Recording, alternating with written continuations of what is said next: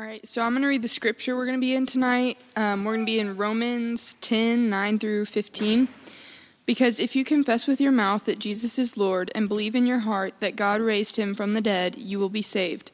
For with the heart one believes and is justified, and with the mouth one confesses and is saved. For the scripture says, everyone who believes in him will not be put to shame, for there is no distinction between Jew and Greek. For the same Lord is Lord of all, bestowing his riches on all who call on him. For everyone who calls on the name of the Lord will be saved. How then will they call on him in whom they have not believed? And how are they to believe in him of whom they have not heard? And how are they to hear without someone preaching? And how are they to preach unless they are sent? As it is written, how beautiful are the feet of those who preach the good news. Thank you, Ella. Appreciate that. How we doing, y'all? Pretty good, yeah. So good to see y'all. Hope you're having a great week so far. You guys making it this far in the semester? We'll be like 4 weeks into this semester at this point. You surviving? Are you like exhausted yet? Yes, no. Hey, Jacob, you're not in college anymore.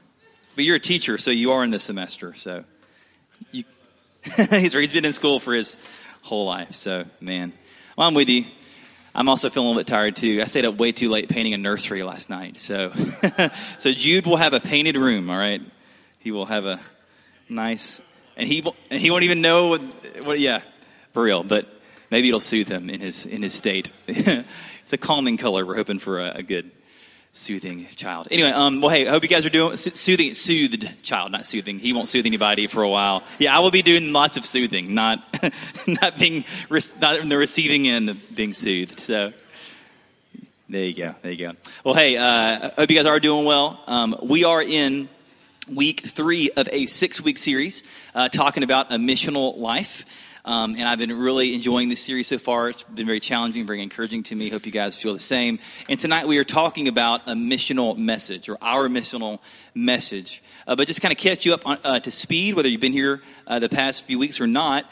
Really, we've been defining a missional life, and what that means really is this. It's to invite people to be a part of the universal reign of God in Christ, which is a huge idea. And so to kind of bring that down on the ground level, we've been kind of defining it as living as an everyday missionary, where you view your life, the same way a missionary would view their life in another country, the way they would view their relationships, the way they spend their day. There's a gospel missional intentionality behind it. We've been kind of learning and growing in this way. And if you were with us last week, you remember, we looked at the story of the Bible and really how we could sum up the whole theme of the Bible as mission. And so we traced out the story of the Bible and how it constantly shows us God pursuing us, his mission to bring us back to himself. And then also we asked the question about our stories. How are we allowing our own individual stories to fit into this big picture story of God? Are we trying to write our own story outside of the story of God? Are we trying to invite ourselves into that and really uniting our stories with God's story? And this week, we're going to kind of continue this idea, but as we get going, I do want us to kind of come back to that idea of, where are our life stories and your life story, how is that intersecting with the big picture story of God? Because we've got to come back to this every week as we talk about living on mission, because really living on mission means that you're living for what really matters in the end. Living a life on mission means that you're not living simply for things that are temporary, but you're living for things that are eternal, that are significant. Not that, our mundane existence and day-to-day, it doesn't matter, but we have to do everything, even the small things, in light of eternity. So we're kind of thinking about that. How are we living for what matters? A few weeks ago, I shared a quote with you from William Carey, a great missionary, really one of the fathers of modern missions. And his quote was this, and this came back to me, it stuck with me. He said, "I'm not afraid of failure." He says, "I'm afraid of succeeding at things that don't matter." And that's a great thing to think about, because so many times in life it's easy to be pursuing things that are good things, but they're not ultimate things. And we let, such small things sometimes, like did I make an A or B on that test, become these huge, like life-altering occasions and occurrences when really, number one, you're probably going to be okay. Maybe it's a C or a D. But we make a big deal of it, but in the end, we neglect things that have eternal significance. And so we got to ask this question tonight as we're beginning is, are we living a life of eternal significance? As we talk about our missional message tonight, are we living in light of this? Because I don't want you to go to the end of your life and realize that you maybe wasted it. I don't want you to get to the end of your life and realize that you have a lot of regret about the way you spent months and years and maybe even decades, things like that. And that's kind of one of the reasons we're doing this series, is to kind of center ourselves again on what matters and in our mission in life. So here's tonight's question, and tonight's big topic is, what is the gospel and how do I share it? So what is the gospel? How do I share it? And so what we're going to do for the first maybe 15 minutes of tonight, I just want to make a case for why the gospel is good news, because that's literally what it means, and we'll talk about that in a moment. But why is the gospel really good news? And then the second half of tonight, I want to give you a practical tool, a tangible way to share the gospel. Because here's the thing, don't think about tonight as just like a bunch of new information to take in or something like that. But think about tonight as a night of equipping. And as I talk about everything throughout the evening, be asking yourself, well, could I share that with somebody else? Could I tell them about this? Maybe not in Kyle's exact words, because you're you and I'm me. But the things that we're walking through, the gospel message, be thinking, okay, could I tell this to my roommate? Could I explain this to that person in class? Because tonight wouldn't it be about equipping, not new information? Because honestly, for 99% of y'all, this is not going to be new at all. You're going to have heard all of this before, and that's okay. But tonight we want you to be equipped more to be able to share the gospel. So be asking the question, can I share this? All right, that's the thing we're going to come back to over and over again. All right, so first off, let's talk about what is the gospel. What do we mean by that? So the word gospel has a lot of history. You can start with this. Think of the movie Gladiator. If you've ever seen Gladiator, maybe you hadn't seen a violent movie like that, do what? Yeah, exactly. But you think about Roman times, right? The word gospel kind of originates in terms of New Testament in Roman era, where you would have the Roman Empire. They were fighting all these battles against their enemies, kind of outside of their empire, expanding the area. And what would happen is this: that a army would go out and fight a battle somewhere outside of Rome to expand the empire. And once they would win the battle against their enemies, a messenger or a delegate would get sent back, back home to the people to say, hey, listen, we just won this victory. We just won this battle, against our enemies. And so the Roman Empire still stands. The kingdom still stands. We're good. There's been a victory. And that word is actually the message that was conveyed by that was called the gospel, the good news that the kingdom had won a victory again. And that was a gospel message that was brought back to the people. And so that word then, gospel, got brought into the New Testament. And when we read our Bibles, we see that word, and really it's the word euangelion, which is where we get evangelism, actually. But that's the word gospel, and really what it means is good news.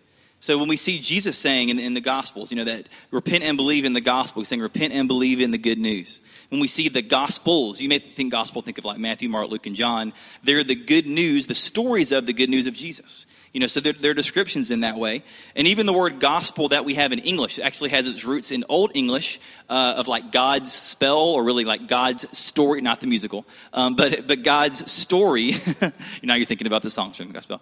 But about God's story. So even the word gospel is kind of rooted in God's story. It's the story of the good news.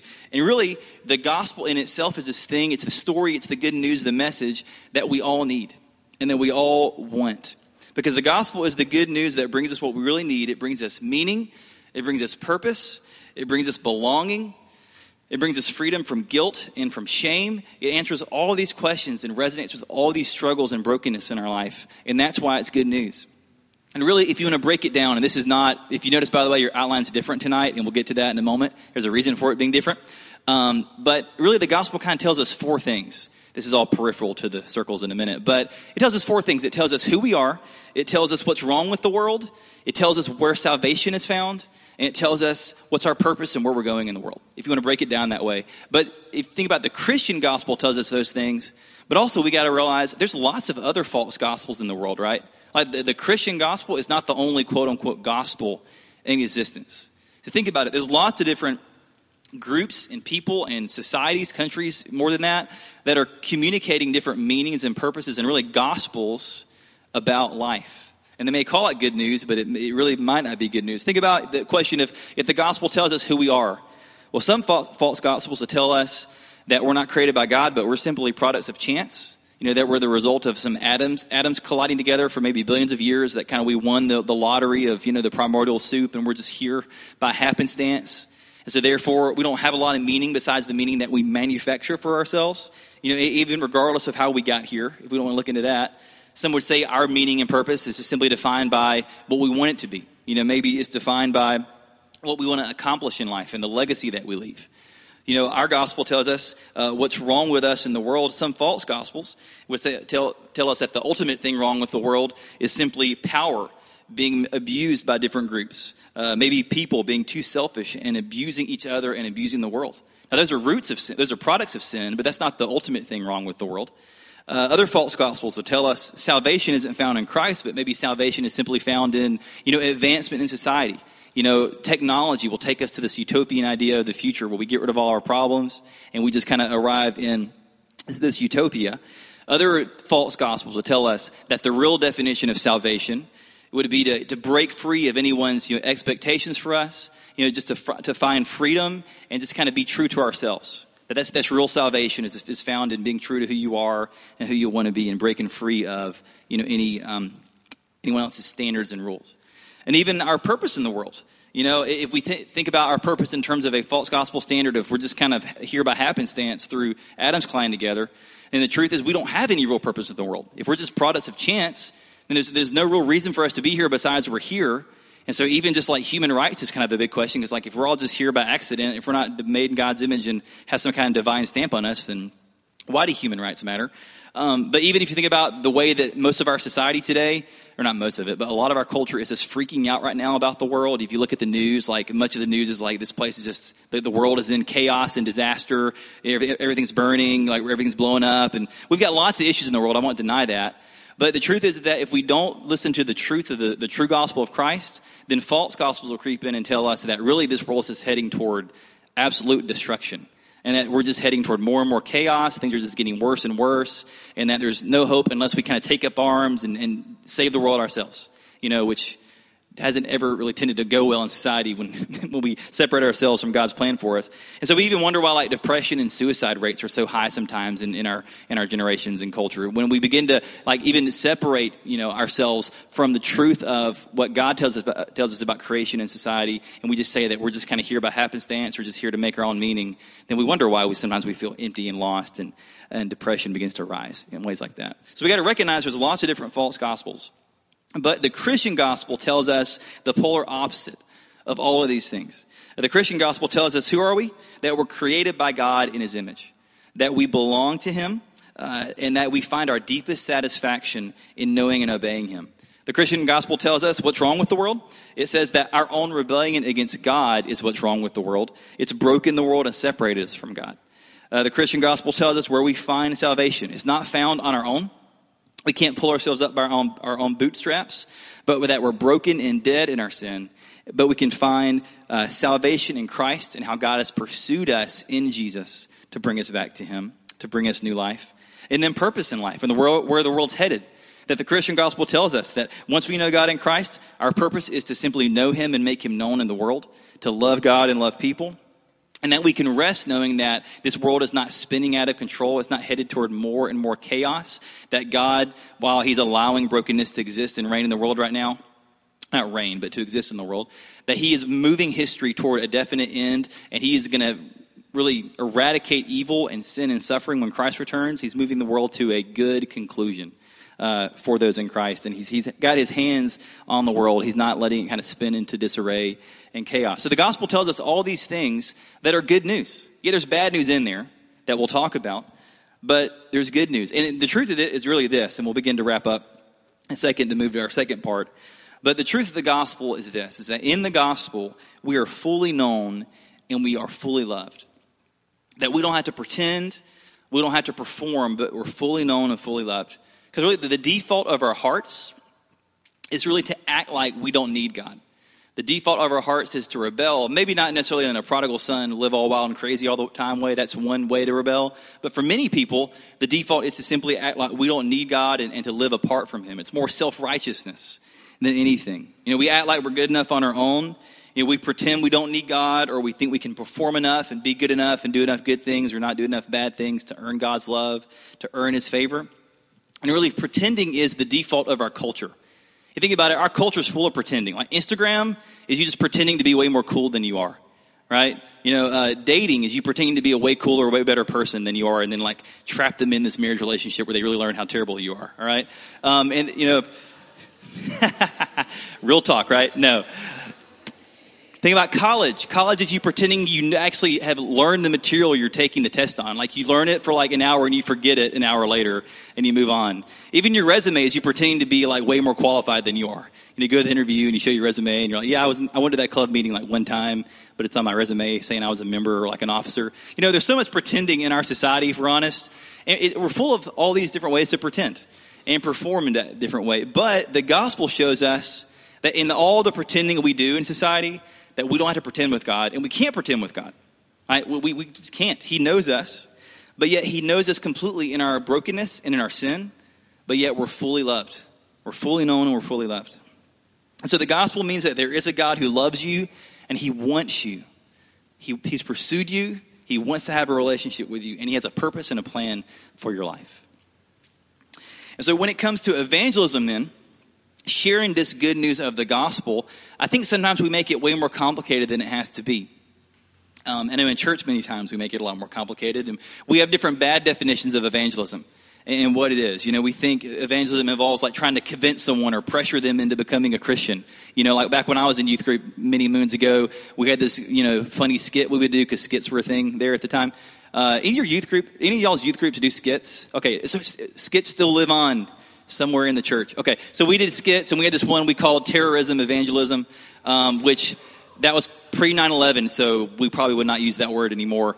But basically, it was this skit where you would like body slam people and then put them in a chokehold and like convince them to pray the sinner's prayer. And we would it was really 90s youth group goofiness.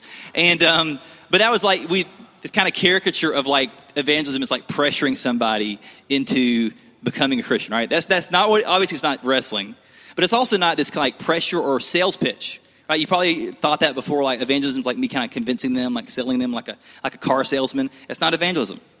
We don't save anyone, first off. It's not in our power, not in our own cleverness, not in our ability to use a certain tool or whatever. It's only in God's power to save. So that's not evangelism. We sometimes think that evangelism is like just living a good life in front of people, just being a good person. We wrongly quote St. Francis and say, share the gospel always, when necessary, use words, which he never said that, by the way. And also that's not true. Like sharing the gospel, it's a message. We'll see very clearly tonight the gospel is a message that has to use words because it's like information. And so you try to share information with somebody without using words. It becomes, what is that? Charades. Don't charade the gospel. That never works, okay? Don't do that. The gospel has to involve words. We think the gospel or evangelism is sometimes just the job of like people like me, like the full-time pastors, or the full-time ministers, or maybe people who have the gifts of evangelism, right? But the thing is, first off, Ephesians 4 would say people like me, my job is to equip you to do the work of ministry. So we're all in ministry together. We're all on mission together. We're all called to be witnesses. But even if you talk about the gift of evangelism, however you want to define that, the Bible also talks about the gift of service. But it doesn't say that just if you don't have the gift of service, you just don't serve in the church. So if you have the gift or not, it doesn't make you exempt from sharing. So you may not feel like the most gifted and most confident evangelist. Well, you can grow in that, number one. But we're all called to die to ourselves. And part of dying to ourselves involves sharing the gospel and being an evangelist in that way. So that's a challenge even for me. But here's two really good definitions I like of evangelism. You can write it down if you want to. You really can just listen to it, but they're really helpful. But I like these. Bill Bright, the founder of Cru, he said this. He said that evangelism is taking the initiative to share Christ in the power of the Spirit and leaving the results to God.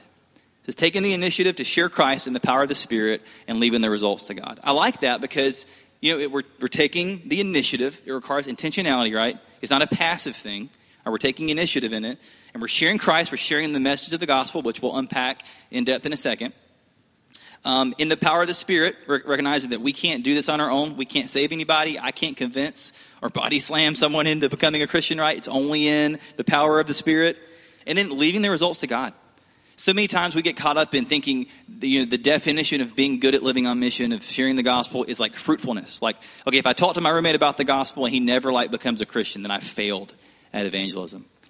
Or I had a really awkward lunch with my friend one time, and I talked about Jesus, and it was like, it just tanked, and we just, ended up talking about, football 10 minutes later because I was trying to get away from the awkwardness of that conversation. You feel like I failed. And that's not true at all. Because really, the definition of success in evangelism is not fruitfulness in terms of every time I share the gospel, like 15 people just like repent and believe. The definition of success in evangelism is faithfulness. Just being a witness. Just talking about Christ. It's just sharing what God has done in your life. It's faithfulness. Because you can't save anybody anyway. You can be the best, most gifted evangelist in the world, and unless the Spirit moves and works, you're just going to be saying words, right? Now, we want to be equipped just to share a good, clear message, but in the end, it's in the power of the Spirit. Right? I may be getting all over Noah's topic that he's doing in a couple of weeks, okay? But just wanted to share that. But I love this other quote, and then we'll get into the next part. That D.T. Niles said it this way: evangelism is one beggar telling another beggar where to get bread. I love that. It's one beggar telling another beggar where to get bread. Like the ground is level at the foot of the cross. We're not coming in condescension or arrogance. We're just simply telling them where we found hope, where we found life and forgiveness. Because the truth is, everybody really is a good evangelist in the end. We're all good evangelists because none of us are bad at sharing good news. Like when I found out that me and Haley were having a baby, it was not a problem at all for me to get excited and tell people that we were having a baby. Like I loved telling people the good news of us having a kid because it's good news. We were excited about it, right? And we're still excited about it. And when he's born, our Instagram will be nothing but Jude. I'm sorry. I don't apologize for that, okay? But we're excited about it. So we're all that way.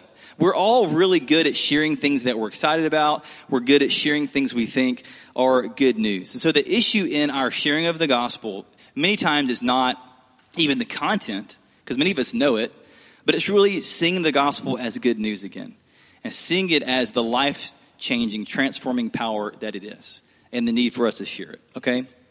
But for tonight, we do want to talk about how do we share the gospel. So that was the first part. What is the gospel? Why is it good news? But tonight, I want to talk about how do we share the gospel. So on your paper is a drawing. You may have seen this before. You may know exactly where we're going. If so, awesome. If not, this is just a tool that the North American Mission Board has come up with. It's called 3 Circles. It's just a way to share the gospel. It's one of my favorite ways to share because it's easy to reproduce. I think it covers a lot of ground and really fills in some of the holes that some gospel presentations don't talk about. And so what I wanted to do is we're going to walk through this tonight. And I want to kind of give this to you as a resource, as a way to share. Here's the thing about tools, though, with sharing the gospel. It's just a tool. Okay, this is not like you have to sit your roommate down tonight and be like, all right, listen, you have to sit here for 15 minutes and let me just like present this to you. Like I'm going to write on a whiteboard in our dorm room, we're going to go to the study room and you could do that. That could be cool, But this is not like a pitch you have to completely memorize and like give it flawlessly, that kind of thing. But it is a tool that we want to give you as a way to clearly think through the gospel. Because in the moment like that it comes up maybe in conversation, it's easy to freeze and be like, well, the gospel is, okay, in the beginning God created the heavens and the earth. And then there was like Leviticus, and you get up on like weird tangents of like, what are you talking about, man? Like, and you're like, what? I've been there, right? And so when it comes time to share the gospel, it's good to have like a tool and a way that you've thought through it. And honestly, like it's really helpful to even like take a napkin if you're hanging out, getting coffee or lunch, and draw the circles and talk through it. It's a great tool. It's a visual. Okay, so we're gonna give this to you. As a resource tonight. There's lots of stuff online about it. If you want to Google it in the future, there's so many videos of people going through this, and so there's other options. But I want to talk through it for us tonight, and we're going to have the circle stuff on the screen, and we're going to kind of fill it in as we go. My fabulous wife is running the slides, taking care of everything, so she's going to have us up to speed. Woo! Haley. All right, so let's talk about 3 circles. How do we share the gospel? All right, what is the gospel message? Okay, circle 1 on the top left there, you want to put God's design in there, okay? And so as you're talking to somebody and you get to the topic of, okay, well, can I just share with you what I believe? Can I share with you what Christians believe, what we call the gospel, the good news? You can, however you get to it, if you mind if I share that with you? Well, cool. So you draw your circles, you start with God's design.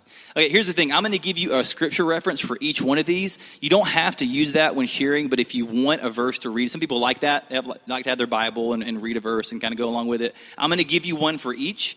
But for me, I'm more of like a conversational kind of telling the story guy. Like I'll mention scripture, but I won't necessarily read it. But if you want to do that, that's awesome. Okay, you do you. That works. But let me give you one scripture reference for God's design if you want it. It's Genesis 1:26 through 31. Genesis 1:26 through 31. I'm just going to read 26, 27, and 31. I'm going to skip some of the stuff in the middle there. Not that it's not important. But it says this. It says, then God said, let us make man in our image, after our likeness, And let them have dominion over the fish of the sea and over the birds of the heavens and over the livestock and over all the earth and over every creeping thing that creeps on the earth. So God created man in his own image. In the image of God, he created him. Male and female, he created them. Go down to verse 31. And God saw everything that he had made, and behold, it was very good. And there was evening and there was morning the sixth day. So things about God's design, really important things to know, is this, that there is a God. In that he is eternal, he's holy, righteous, loving, good, all of these things, and he's all powerful. And that God has created everything in the universe, everything in creation, which therefore gives him authority over creation, right? And authority to say the way he wants it to, exist and the way he's designed it. And he, as we see in Genesis, he created the world and he called it good, right? The world is not a inherently evil and broken place like some mythology where the world is born out of blood and goriness and lust. But no, the world is a good place. He called the world good. It was perfect and beautiful, and is a place where creation was designed to work a certain way that he called good and perfect. And wonderfully enough, God created human beings in his image, and he created us to bring him glory. So really that we've been created, humanity, to have a relationship with God. He has a beautiful purpose for us in the world, to know him, to have a relationship with him, and to glorify him, to honor him, to live according to his design, to live according to his guidance. That's his design for us. That's what he desires for every person, is to have a relationship in that way. But the problem is this. So if we go to our next slide here, on that little arrow, the problem is sin. The problem is sin. And if you want a reference for this, a classic is Romans 3:23, right? For all have sinned and fall short of the glory of God. All right, but what is sin, though? What is sin? It's a very biblical word. Really, sin can mean a lot of things, but the inherent heart of sin is to rebel against God, to look at God and say, you know what, God, I think I'm good on my own. I know you have this certain design for my life and a certain way that you want me to live in the world, but I think I'm good. I'm going to do my own thing. I'm going to reject that and go a different way. That's what Adam and Eve did. They were tempted by the serpent, and they said, you know what, God, I think you're holding out on me. Did God really say that you shouldn't eat from the fruit of the tree? But no, I'm going to go my own way. That's what sin is. And so we chose to rebel against God and reject his authority. And so the truth of sin, though, is this, is that we're both sinners in action and we're sinners in nature. Like we do sin, we commit sin, but also inherently in our hearts, we're sinful people, right? We're broken even in our hearts and in our core. Sins aren't just mistakes. They're rejection of God's authority in our life. And since God is what we've already said, he's holy, he's perfect, he can't tolerate sin because it's rebellion against him. And because our rebellion is rebellion against God, against the king, then really the right punishment is death, right? If you rebel against the king, if you commit treason, your punishment is death. And so then our punishment then for our sin is separation from God.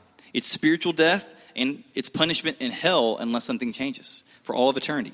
And that's the bad news of the gospel, but it's got to be bad news to get to the good news. But there's one more part to this. So circle 2. Because of our sin, here's what's happened. There's brokenness in the world. There's brokenness in the world. And here's like a pro tip, by the way. You may have conversations sometimes where brokenness in the world comes up first. You're talking about, the news or something, the coronavirus spreading all around the world. Everybody's freaking out about that. Like, you may have brokenness come up in conversation. Sometimes in this 3 circles thing, you can actually start with brokenness and then work your way to God's design and then go from there. So you can even start with brokenness sometimes. But because of sin, the world is broken. All right? The world is broken. Here's a verse for you with this one. Romans 1:25.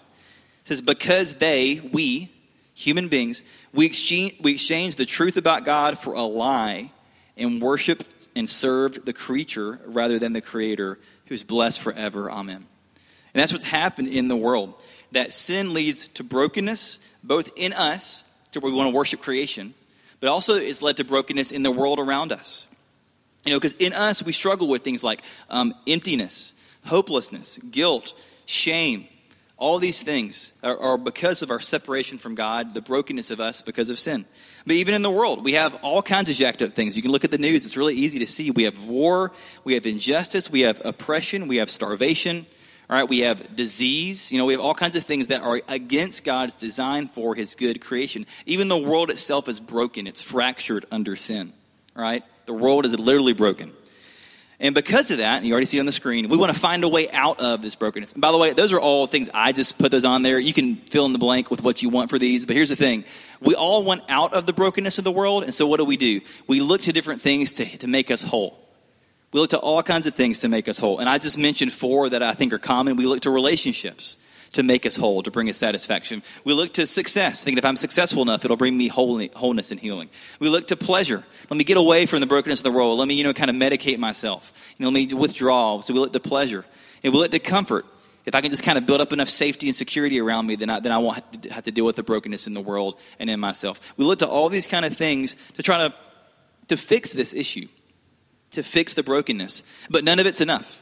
It's never enough. We always come back broken. But circle on the bottom, circle 3 is this. It's the gospel. It's the good news of the gospel, that the gospel is the answer to our brokenness. If you want a scripture reference, it's Romans 5, 6 through 8. It's a good one here. Romans 5, 6 through 8 says, "For while we were still weak, at the right time Christ died for the ungodly. For one will scarcely die for a righteous person, though perhaps a good person one would dare even to die. But God shows his love for us, in that while we were still sinners, Christ died for us." And this is the good news of the gospel. It's the good news that we're looking for. It's the solution to the brokenness of our sin, or the brokenness due to our sin. And so because of his love, and out of love, God sent his son Christ, God in human form, to come to earth to deal with our brokenness. That he came, he lived the perfect life we could never live in our place. He died on a cross for our sin, that on the cross, Jesus absorbed our sin. He was taking on the punishment for our sin in our place. And then 3 days later, he rose from the dead. And the resurrection wasn't just like a, kind of power-up thing that God did just to kind of show he could. The resurrection was Jesus showing that the penalty had been paid. That it was like a receipt of the payment that Christ had made on the cross. And it was also to show God's power now over sin and over death. That he holds the keys to hell, and that our brokenness can be restored. So we can be forgiven by God. We can be saved from our brokenness. We can be saved from sin and hell and receive new life in God because of the gospel, because of what Christ has done. But here's the question. That's all good news. That's really good information that's happened, right? But how do I receive it? How do I know I can have this new life? How can I respond to the gospel? That's what our little arrow between brokenness and the gospel is. How do we get from our brokenness to the gospel? Well, we repent and believe. We repent and we believe. If you want a scripture reference for it, it's Mark 1, 14 and 15. Mark 1, 14 and 15. It says this, "Now after John was arrested, Jesus came into Galilee proclaiming the gospel of God." The first words of Christ in Mark are this. He says, "The time is fulfilled and the kingdom of God is at hand. Repent and believe in the gospel." Repent and believe in the gospel. So how do we respond to the gospel? What do we do to receive this new life? Well, Jesus tells us, we repent and we believe. That's the biblical response to the gospel. What do those words mean? Those really churchy words that we don't use a lot in normal conversation. Well, repent. What is repentance? Repentance really just means to have a change of heart. That's all it really means, to have a change of heart. It's to recognize the ugliness of your sin, that your sin is something that you've chosen to do. You've chosen to rebel against God, that it's an act of treason against God. That you see the ugliness of your sin. You don't make excuses. You don't pretend that it's not real. You don't perform and try to say, I can be good enough for God. But that you own your sin and you say, God, I want to be done with this. I'm turning away from this. I'm turning toward you. I'm turning away from sin. I'm turning to God. It's to have a change of heart about our sin. And then what does it mean to believe? Well, to believe is a lot more than agreeing the gospel is true, because our society is full of people who would maybe say, I've made mental assent to the gospel being true, but really don't believe the gospel. All right, to believe the gospel is much more than believing it's true. It's to put all of your trust in what Jesus has done to save you, and to not put any trust in your own goodness and your own ability to save you. One analogy I use a lot that I think is helpful is think about a parachute. Any engineers in the room can probably do the calculations on designing a parachute, like when you put in a backpack to jump out and do skydiving, right? You can do the calculations to know how big it should be, what material it should be made of. You can do the calculations, and you can say on paper, yeah, I believe that this parachute will save my life if I jump out of a plane, right? But it's way different to then take that parachute and then jump out of the plane, right? Way different thing. One thing to believe it on paper and say, yeah, the numbers work out, but a whole different thing to put your life in the hands of the parachute, right? And that's the kind of belief that we do when we believe in Christ and the gospel, right? It's not a belief like kind of mentally, yeah, I believe he died for my sin, I believe it's true. No, it's I put my whole life, I put my eternity in his hands because I believe he is trustworthy and he paid the penalty for it. And if we repent and believe in the gospel, then God promises that we will be made new. We can be forgiven of our sins. And we can have absolute confidence of eternal life with him. And eternal life isn't something that happens in the future. It begins now and it goes into eternity. But there's one more thing here. Because in our circle, we have the gospel, but also, going back to God's design, we can now, once we respond to the gospel, once we repent and believe, we can then recover and pursue God's design. That's our last part here. If you want a scripture reference, I'll give you Ephesians 2:10. Ephesians 2:10 says this, "For we are his workmanship, created in Christ Jesus for good works, which God prepared beforehand that we should walk in them." So here's the thing. So once we believe, what do? We just kind of sit around and wait for heaven? Is that the point of the Christian life, is to sit around? No, not at all. What's our life about now? Well, once we've been made right with God, we begin to discover that really everything changes once we look at the way God has designed the world, how he wants us to live. And now everything in life, even the most mundane, can have incredible significance because of God's presence in our life. When you begin to take the Bible and look at every bit of your life and ask how God wants you to live, it will change everything. Once we believe in Jesus, we even receive the Holy Spirit, that we're empowered by him to live according to his design.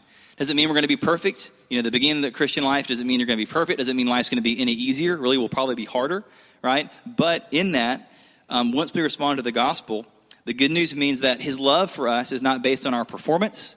It's not based on, how well we are doing that one day, how well we've done that week or month. It's not based on how much we've read our Bible recently. God's love for us is based on Christ's work. It's based on what he's done for us. And so our security, our hope, our foundation is in him.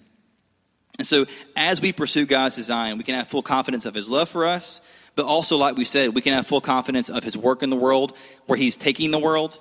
That the world is not kind of spinning just out of control, that God in his sovereignty is overseeing everything. Even the brokenness is happening right now. He's moving the world toward a good end. He's going to, one day when Christ returns, eradicate evil, suffering, everything. There will be no more tears, but there will be a new creation where it's been brought back to the way God initially designed it, his original design, only really better. It's like Eden, but better. And that's the end goal of the world. That's where God is taking history. So we can have full hope in that. We can really, like we've been talking about, live on mission and work with him on his mission in bringing the world back to his original design, specifically by talking about and sharing the good news and asking people to respond.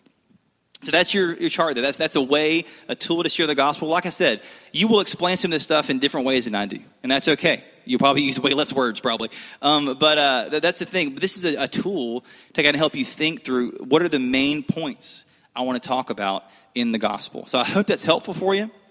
But as we close, what we want to do is this. Is number one, first off, if this is new for you, if you've never clearly heard the gospel, or maybe you've realized tonight, I don't think I really have believed in Jesus. I've never maybe thought through the gospel clearly. I would love to talk to you more about this. I'd love to tell you more about what it means to follow Jesus, and we can chat more about what it means to believe the gospel. Come catch me anytime before you leave tonight. I'd love to talk to you about that. But even for you, if you're a Christian here and you've already responded to the gospel, I want to ask you, if someone kind of approached you tonight on the way home, you're walking back into your dorm or apartment and someone stops you and is like, man, I'm hopeless. I need some good news. To change my life. My life is just so broken. What do I do? You're like, oh my gosh, this is what God was talking about. What do I say? Would you be able to share this? Do you feel equipped to do that? And also, honestly, in your own life, who can you share this with this week? Who can you share this with this month? And so really the next couple of weeks in our series are going to be walking us toward more practical ways of how do we even kind of find ways to share the gospel, have those conversations, things like that. And so I'm looking forward to next week, Colby's going to talk about developing a missional strategy, thinking through your life strategically. Week after that, Noah will talk about having missional conversations, how to have natural conversations about the gospel. So we're going to keep equipping you in this way, so we're not done with this conversation. But for tonight, we wanted to focus specifically on the message and what is the content of the gospel. All right, so here's the deal. We're going to wrap up with is this. You notice there's no questions on your sheet there. You probably know where I'm going. What I want you to do is this. At your table, instead of discussing as a table, I want you to pair up.